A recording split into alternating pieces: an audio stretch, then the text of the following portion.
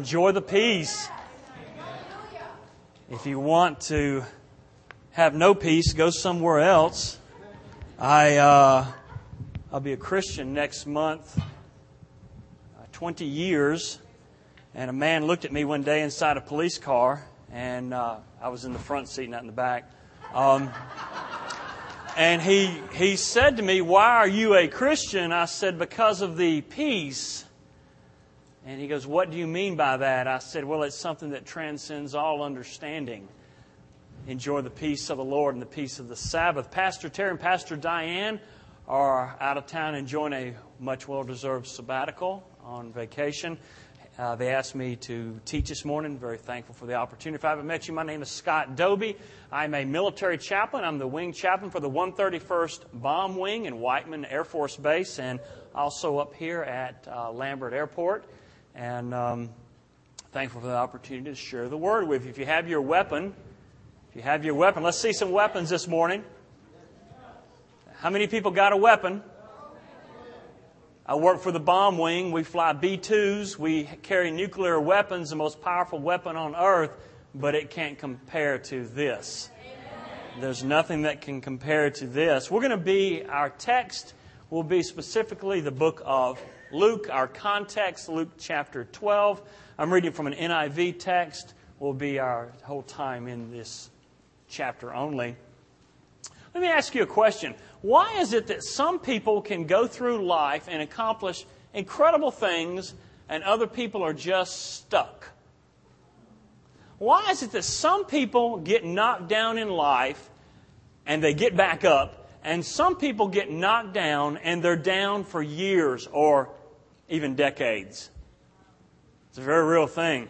What's the most dangerous, toughest state to live in? I believe the most dangerous state to live in is a state between fight and flight. Because you can't go through your entire life knocking people to the ground that make you mad. And you can't go through your entire life running from problems. Guess what? Sooner or later, you've got to deal with those problems.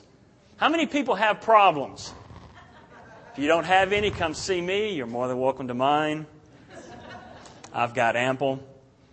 The hardest thing to deal with in life is people. Can I get an amen? And if you haven't had a chance to deal with any hard to get along with people, come see me. I know their address. I'm related to them. That's right. The hardest thing you'll ever do in life is deal with people. I don't care who you are.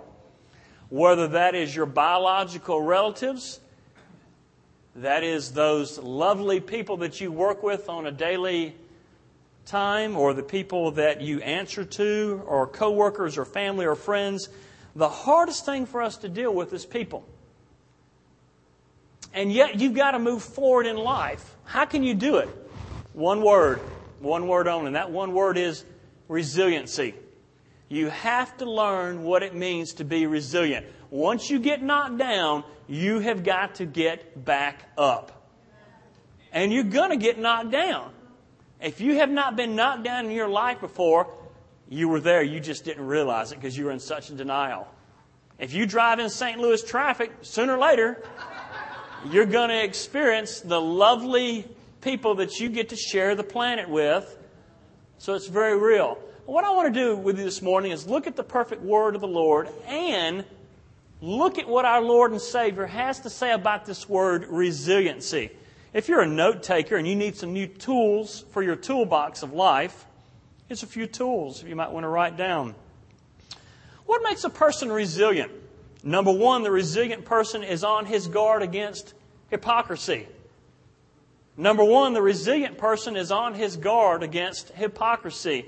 Reading Luke chapter 12, verses 1 through 7. I'm reading from an NIV text which states this.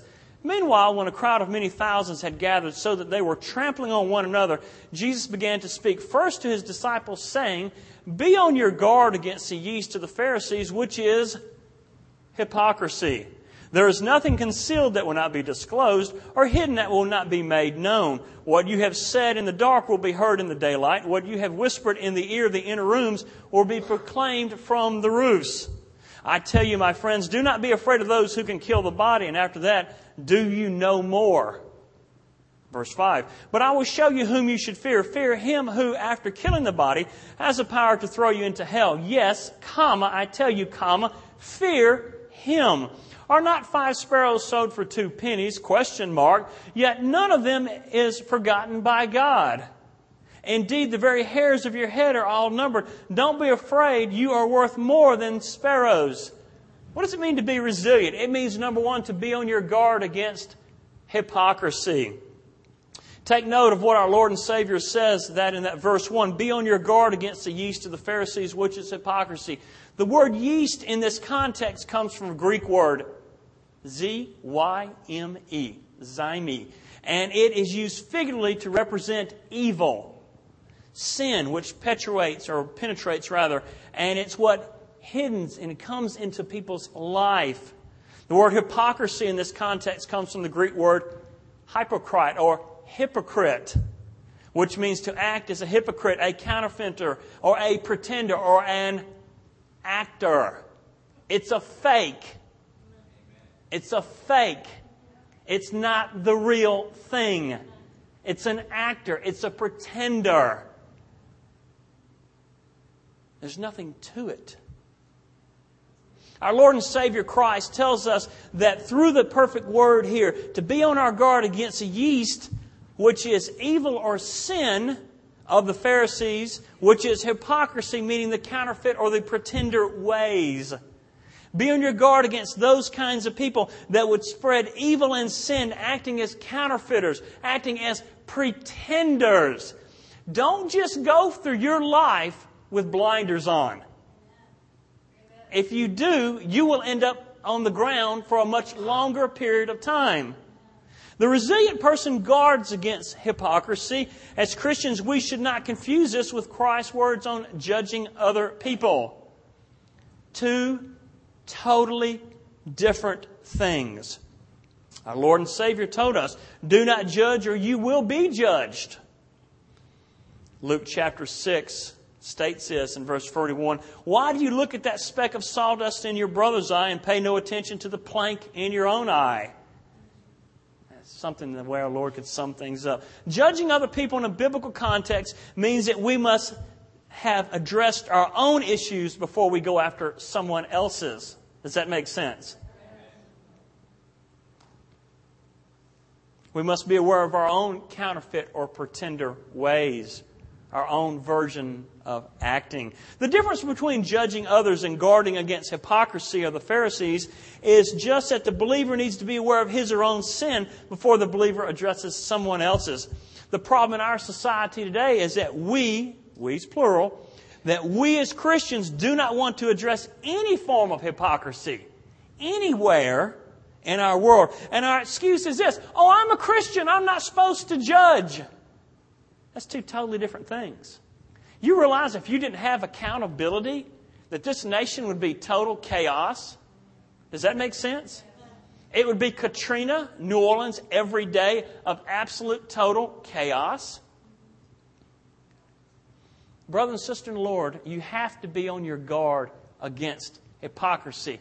If it's a lie, it's a lie. If it's evil, it's evil. If it's filth, it's filth. If you're somewhere and somebody is slinging it to you so deep, what makes you so sure you've got to sit there and listen to it? Oh, I don't want to judge. Has nothing to do with that. And I don't care if the lie comes out of your own residence, if the lie comes out of my house, state government of Washington, D.C., if it's a lie, if it's evil, it's evil. No matter where it comes from. You know, one of the things that we hate about the media today is that they throw it up into our face, the things that are wrong with this world. Now, obviously, they've abused their power. Nobody doubts that. But they throw it up into our face, the hypocrisy at all levels. Brother and sister, Lord, if it's a lie, don't go along with it. You don't have to. no matter where it comes from. So number one, be on your guard against hypocrisy. What makes a person resilient? Number two, the resilient person separates himself from others' agenda. The resilient person separates himself from others' agenda. Luke 12, reading verses 13 through 21, would state this. Caption, the parable of the rich fool. Someone in the crowd said to him, "Teacher, tell my brother to divide the inheritance between me." Jesus replied, "Man, who made me a judge or an arbiter between you?" Then he said to them, "Watch out, be on your guard against all kinds of greed. A man's life does not consist of the abundance of his possessions." And he told them this parable. The ground of a certain rich man produced a good crop. He thought to himself, "What shall I do? I have no place to store my crops." Then he said, "This is what I'll do. I will tear down my barns and build bigger ones, and there I will store all my grain and my goods. And I'll say to myself, you have plenty of good things laid up for many years. Take life easy. Eat, drink, and be merry." But God said to him, "You fool, this very night your life will be demanded from you. Then you will get what you have prepared for yourself.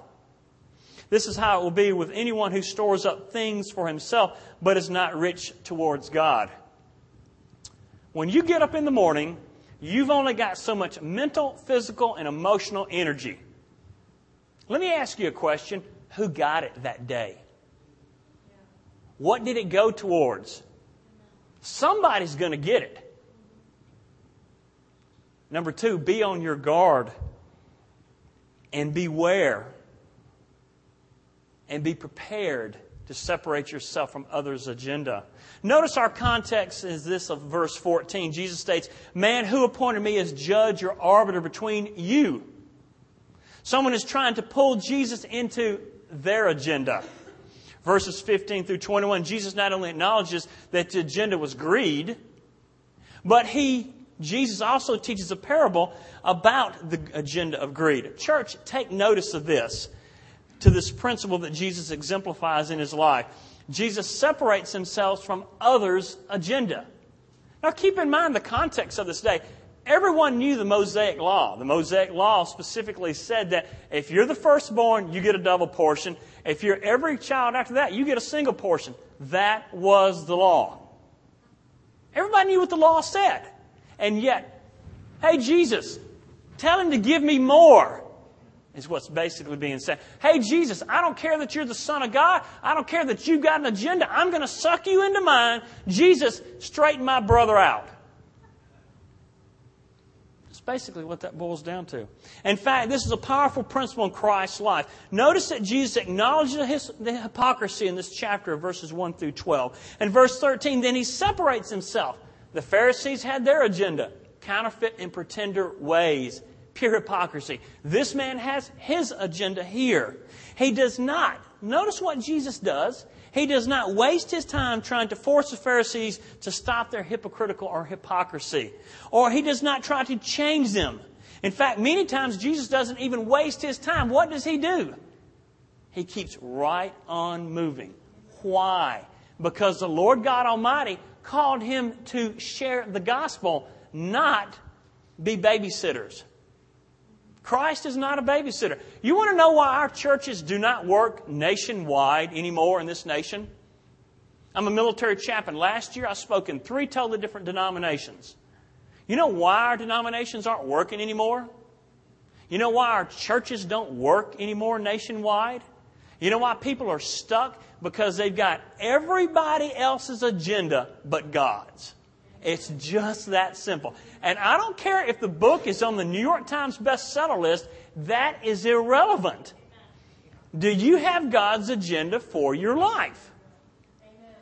That's what it boils down to. Because if you've got God's agenda, then you can move forward and do great things. Whose agenda do you have? Do you have God's? Do you have yours? Do you have your parents'?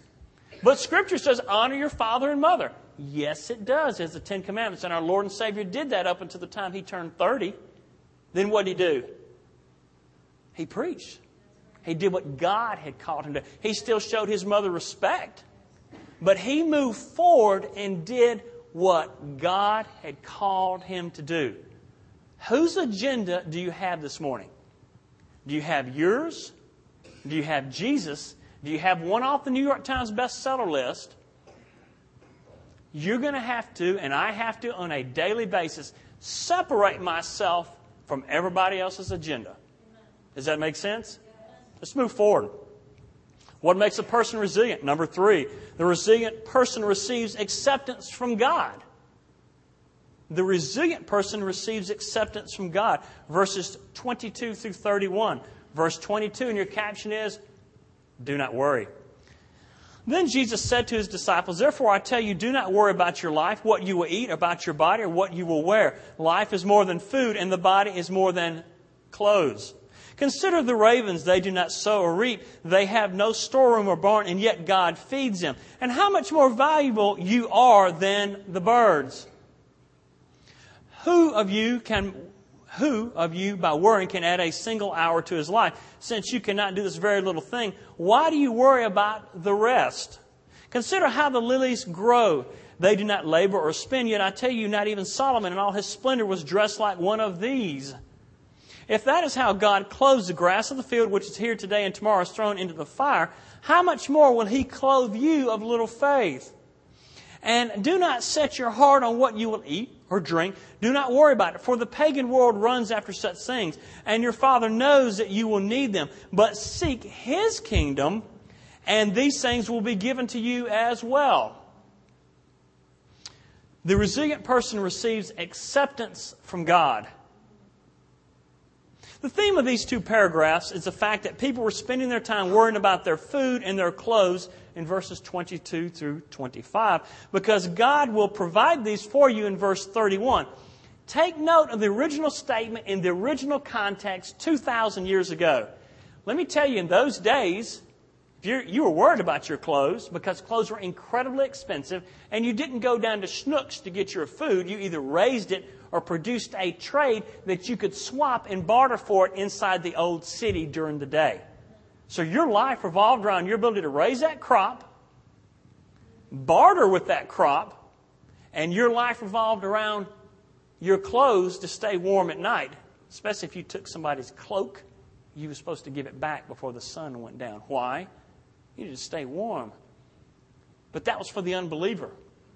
The believer comes to the realization that it's God that sends that rain upon that crop. That it's God provides for my civilian job or my military job, and I'm able to pay the bills so I can buy the clothes. But notice the context, and notice another principle or application that can be drawn from these 2 paragraphs, and that is receiving acceptance from God. Jesus states, do not worry about your life, your body, or what you will wear. Life is more than food, and the body more than clothes.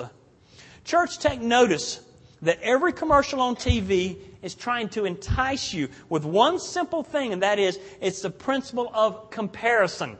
They want you to compare your life and what you wear to somebody either on Madison Avenue or somebody out in California. Everything they show you is the principle of comparison. And if you look like this and you dress like this, guess what? You're accepted by the crowd. TV and its advertisers want you to compare yourself to the models on TV and the actors and what they're wearing so you'll buy their product. If you buy their product, then you're just like everybody else and you're accepted into the world. But listen to me here one moment.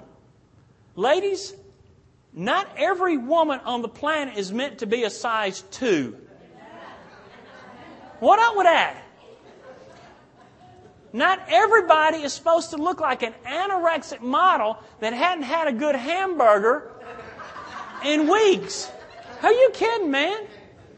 Me and my wife are flipping through the channels the other night. I said, man, look at that poor kid. You turn her, poor child turns sideways and you can't see her. But she's the latest thing. Men, I'm going to let you in a little secret. You're not supposed to look like Charlton Heston. You're not supposed to look like the new James Bond. The previous James Bond, somebody asked him, what do you think about the new movie coming out? That they're getting ready to make another Bond movie. And he said, they hadn't called me. Why? Because they hired a different Bond. He got looking too old. Don't you know, that ticked him off. Listen to this. Look at verse 31 again. Hang with me here. Verse 31. But seek the kingdom, and these things will be given unto you. Young people, anybody here in high school getting your fair share of abuse? Anybody here in middle school? You need to realize something. High school is only 4 years of your life. And if you're not in the in crowd, consider it to be a blessing. Because that's some place that you realize is not working anyway, and God's not called you to be a robot. It's just that simple. I work for a civilian organization as well, and a man walked up to me one day and he said, "Mr. Doby, can I talk to you?" And I go, "Yeah." And he goes, "I'm just not in the clique here." And I go, "Dude, consider it a compliment, man." I would take that as a compliment because I've seen the clique here and they ain't really got their act together. Just that simple. If the world accepts you, I would be worried about that. Especially since our Lord and Savior tells us in this perfect word that we're to be what? Peculiar, different, called out. Look at the prophet. Where do you find the prophet in the Old Testament? Normally off by himself, speaking to a crowd, but never in the clique. And we get so worried about safety in numbers. Let me tell you, the only place where there's safety in numbers is in a barroom brawl, and you shouldn't be there anyway. The only time that I went to a barroom brawl was when I was a cop and I went in with a loaded shotgun. You're not going to be accepted by the world. And if the people you're working with do not accept you because you're a child of God, consider it a compliment. They didn't accept Jesus. And He was trying to save them. Get your acceptance from God. You're never going to buy enough clothes. You're not going to have all the pretty cars. It's not going to happen because you can't buy enough. Get your acceptance from God. That's what it means to be resilient. Number 4, the resilient person takes the initiative.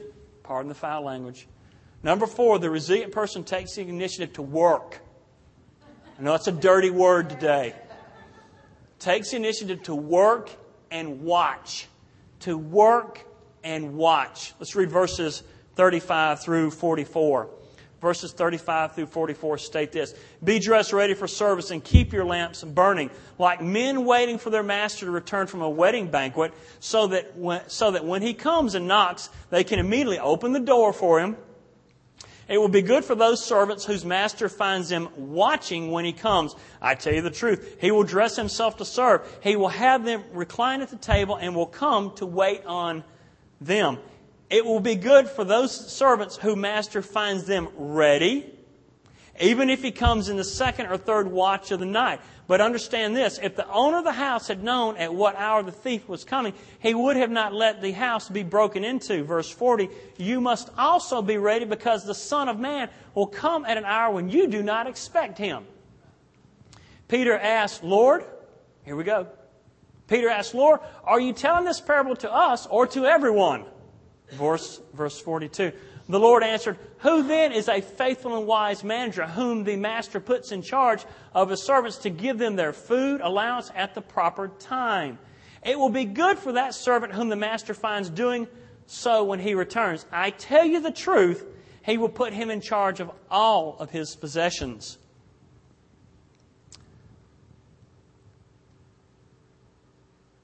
Pardon the foul language. He's supposed to be working. Work is a dirty thing today, isn't it? It's a dirty, foul word. What makes a person resilient? Number 4, the resilient person takes the initiative to work and watch. Jesus once again is teaching His disciples and telling others a story in that verses 34 through 40. Jesus draws an analogy between himself returning in the rapture and the master of the home returning from a wedding banquet. Peter asked, "Jesus, who is this parable meant for?" So Jesus, in verses 42 through 48, describes in detail the parable and who it's meant for. Look at this. The parable and Christ's explanation of the parable can be applied to 2 different groups of people. And there's only 2. Number 1, the first group of people is those who, verse 38, "It will be good for those servants whom the master finds them ready, even if he comes in the second or third watch of the night." This is the group of resilient people who take the initiative to work and watch. We're here to work. The core principle of the Garden of Eden, Adam and Eve was put there to what? Tend the garden. Tending is working. It's the production of perspiration from our foreheads. It's the first group of people. We're here to work. The second group of people is verses 45 through 46, which chooses not to work but abuse others around them and not prepare himself for the master's return, because the master is returning. As a kid, and as a kid in my early 20s, at 23, I became a Christian, and somebody looked at me and goes, "I've heard that my whole life about this Jesus returning." He's returning. Not in your agenda, not on your timetable, but His. This principle of the resilient person taking the initiative to work and watch can be observed in the life of Noah, who built the ark in Genesis 6. How long did it take to build the ark? How long? Didn't happen overnight. This principle of the resilient person taking the initiative to work and watch can be observed in the life of President Gerald Ford. President Ford, as a child, his biological father was an alcoholic. He abused his mother continually. His mother was beaten by his father. So Ford could have used as an excuse not to work, not to make anything of himself. And yet he chose to work and watch and be resilient. I don't care what your politics are. I don't care if you hate the man. But you know what? He went to work. And as a teenager, he worked in the local store. And he worked. It wasn't a woe's me. He worked. And then his mother found a man that would honor her. And then she adopted him. He is now the most famous adopted child in our nation because he rose to the presidency. And he cleaned up a mess that nobody else wanted to clean up. Abraham Lincoln is another great example of resiliency. As a child and as a teenager, Lincoln's father worked him as a slave, and he hired him out to work and to function as a slave on other people's farms. And yet Lincoln separates himself from his father. Lincoln acknowledges his own father's hypocrisy. Lincoln takes the initiative to what? To work. To watch. And what did he do when it came his time? He abolished slavery. He abolished slavery. He worked.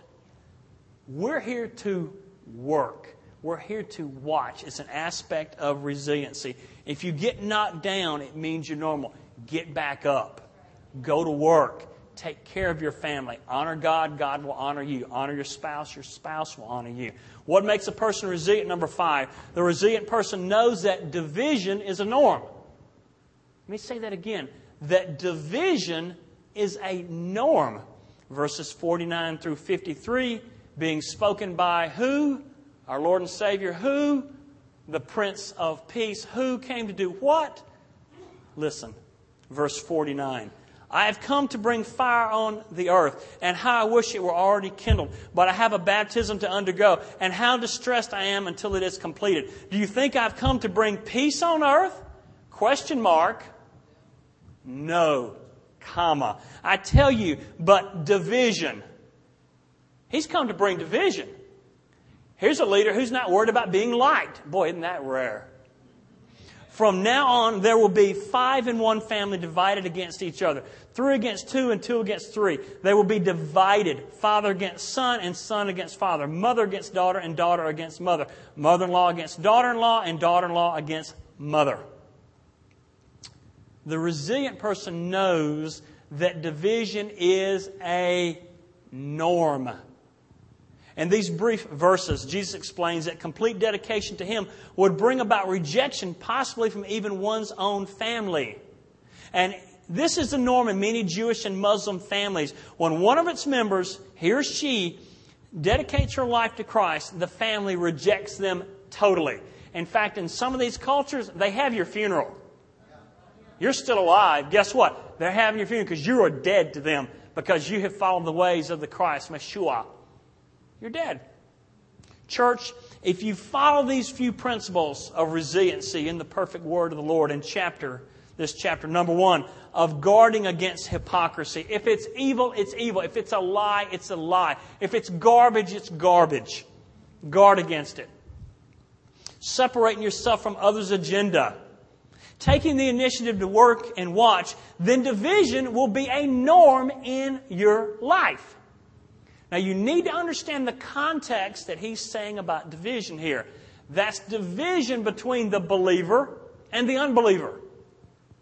There's going to be division between the believer and the unbeliever. Why? Because we've been called to follow the Lord, not which the direction the wind blows ever so often, or the media is telling people to believe, or Hollywood is telling people to do this or that. Jesus has not called us to save the world. That's His job, and they killed Him for it. It's our job to work and watch and realize that we will not be able to make everybody happy.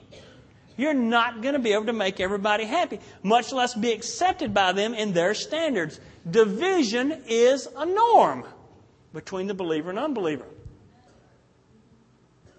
That's just what it boils down to. You're not going to be able to make everybody happy. Understand that division. Now, that has nothing to do with somebody bringing division into the local church body. Anybody brings division in the local church body, that's not of God. That's pure sin. That's pure filth. I don't give a flip what they tell you. It's like I say in a military environment that I get away. I don't give a crap. Okay? Oh, but it's on the New York Times bestseller list. Woo! If it produced division in the body, it's divisive. It's not of God. There's not supposed to be division within the body. There's supposed to be division between the believer and the unbeliever. Anybody who brings division or brings something in that is divisive is not of God. Oh, but it's a revival over there. Oh, it's this book over here. It did that. Irrelevant. Irrelevant. There's a difference between a good thing and a God thing. If you want a good thing, or you want a happy thing, you go down to McDonald's and get you a Happy Meal. I don't care what people tell you. If the fruit of it is division, it's not of God within the body. Or within your family at home, within a body of Christians. Or between a marital covenant between a man and a woman. Realize division is a norm. You've got to get that. But not between the members of the body. Now, sure, this church likes to worship a certain way. And sure, that church down the street worships in a different way. That's aspects of culture. As a military chaplain, I've worked in chaplaincy now for over 17 years. You know? I've been in all different types of churches where they're very, very, very quiet.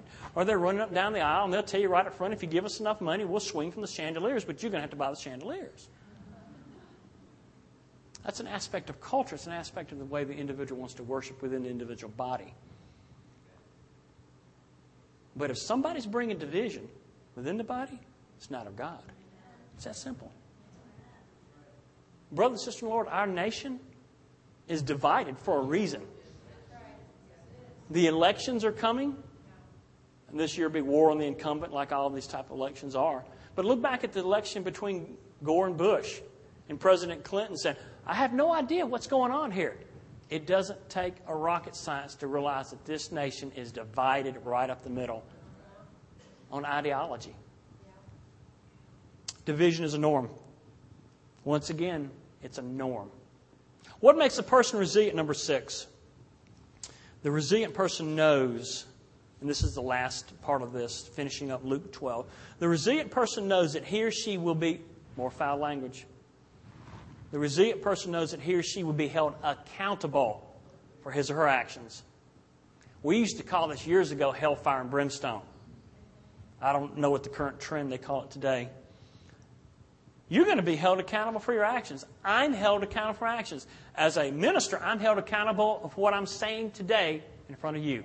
Not just by Pastor Terry and Pastor Diane, who I submit to as my pastors, but also by the Lord God Almighty. I'm going to be held accountable. Look at this in verses 54 through 59 as we finish this chapter. He said to the crowd, when you see a cloud rising in the west, immediately you say it's going to rain, and it does. And when the south wind blows, you say it's going to be hot, and it is.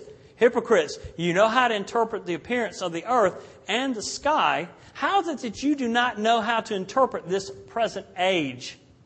That is the Messiah, Jesus preaching the gospel to them. Verse 57, why don't you judge for yourselves what is right? As you're going with your adversary to the magistrate, try hard to reconcile to him on the way, or he may drag you off to the judge, and the judge turn you over to the officer, and the officer throw you into prison. I tell you, you will not get out until you've paid the last penny. Number 6, what makes a person resilient? It's knowing that you're going to be held accountable for your actions. We all are. Jesus Christ draws upon 2 separate analogies about interpreting the times and the context of chapter 12 of His return. Verses 54 through 55, the analogy is that of the people who can interpret the weather and to know it's going to rain, it's going to be hot. In verses 57 through 58, the analogy is that of the person who is going to court and about to get thrown into prison. Jesus uses these illustrations to describe examples of people interpreting the times and their situations, because just as these people know that they can interpret the times, they had better realize that the time of Christ's return for accountability could happen at any moment. It can happen at any moment. Isn't it amazing how you can pack out a church real quick? All you have to do is put out on the front of the sign, teaching on Revelation tonight. Church packs out. Isn't that amazing? This is going to happen. This is going to happen. And we're the closest generation. And Israel's a nation. 1947. And we've reclaimed back the mountains there in 1967. And those mountains have now produced fruit. 1971, 1972. And now they're trying to lay the cornerstone to build the great temple back to offer the sacrifice. And what has to come to that great temple? You know, sign of the times. But people are so pumped about reading and going, woo. But nobody realizes that accountability is coming. It's not going away. Accountability. Jesus uses these illustrations to describe the examples of how people interpret the times, but yet they can know the weather. You know? They can know what's about to happen about this or that, and yet they don't realize and look around and see what's happening. The resilient person knows that he or she will be held accountable for his or her actions by God. So we as believers, we can confess our sin because we are forgiven. We can continue on and bounce back. Church, I don't know where you're at today. I don't know your past. You don't know mine. If you haven't been knocked down in life, you will be. The question is, are you going to get right back up? The question is, are you going to allow yourself to continue to get sucked into the agendas of others? Does Hollywood drive the agenda at your house? That's what the commercials are about. That's what the shows are about. What drives the agenda at your house? When you get up in the morning, you've only got so much mental, physical, and emotional energy. Who got it? Where did it go? Did it go toward what God has called you to do? Or did it go towards a relative who has got their agenda for you, use you as a puppet because they don't want to grow up? Or did you follow what God asked you to do? There are a few aspects of resiliency from this Luke 12. The resilient person guards against hypocrisy. If it's a lie, it's a lie. If it's hypocritical, if it's hypocrisy, if it's evil, it is. Number 2, the resilient person separates himself from other people's agenda. Number 3, the resilient person receives acceptance from God. Number 4, the resilient person takes the initiative to work and watch. And number 5, the resilient person knows that division is a norm. And last, the resilient person knows that he or she will be held accountable. What does he or she do? He or she moves forward. Are you stuck today? Are you stuck today? Where are you at? I have a nasty habit of making people mad at me. It's not the fact that I go looking for a fight, because I don't. In 1994, I was down at Fort Rucker when I wore the Army uniform, as now wearing the Air Force uniform. And I was one of the first chaplains in the building, and a guy looked at me and he said, "Oh, hey, you're that new chaplain. You know, all good chaplains are involved in Boy Scouts." I parted his hair right down the middle. And let me tell you, if you're involved in Boy Scouts, I have the utmost respect for you because I think Boy Scouts is a fantastic thing. It is. It's awesome. Because what it can do. And Girl Scouts the same with the foundation that can be placed in a child. But I know one thing is only 24 hours in a day. People call me all the time and goes, "Hey, chaplain, hey, Scott, can you do this or this or this?" I go, "No, no, no, no, no." They say, "How can you tell me no? You ain't even prayed about it." Because I know what God has already called me to do. Does it mean I'm better than anybody else? Ooh, I assure you I am not. But I know what God has called me to do. I don't have time to sell Amway. I have the utmost respect for Amway. It's a great thing. And if God called you to sell Amway, hey, sell it. You know? Take up your cross and follow me. There's only one Jesus, but the crosses are custom fit. Carry your cross. What's God called you to do? Because when it's all said and done, that's what you're going to be held accountable for. It's like I told the gentleman at Fort Rucker. I have nothing against Boy Scouts. But God's called me to do this and this and this. And somewhere in there's got to be some exercise and there's got to be some sleep. Because that's just the way the body works. What's God called you to do? If you're here today and you'd like somebody to pray with you, I'd like our altar workers to come forward. If they would, please, our people who are altar workers. If I could have a man and a woman on this side as an altar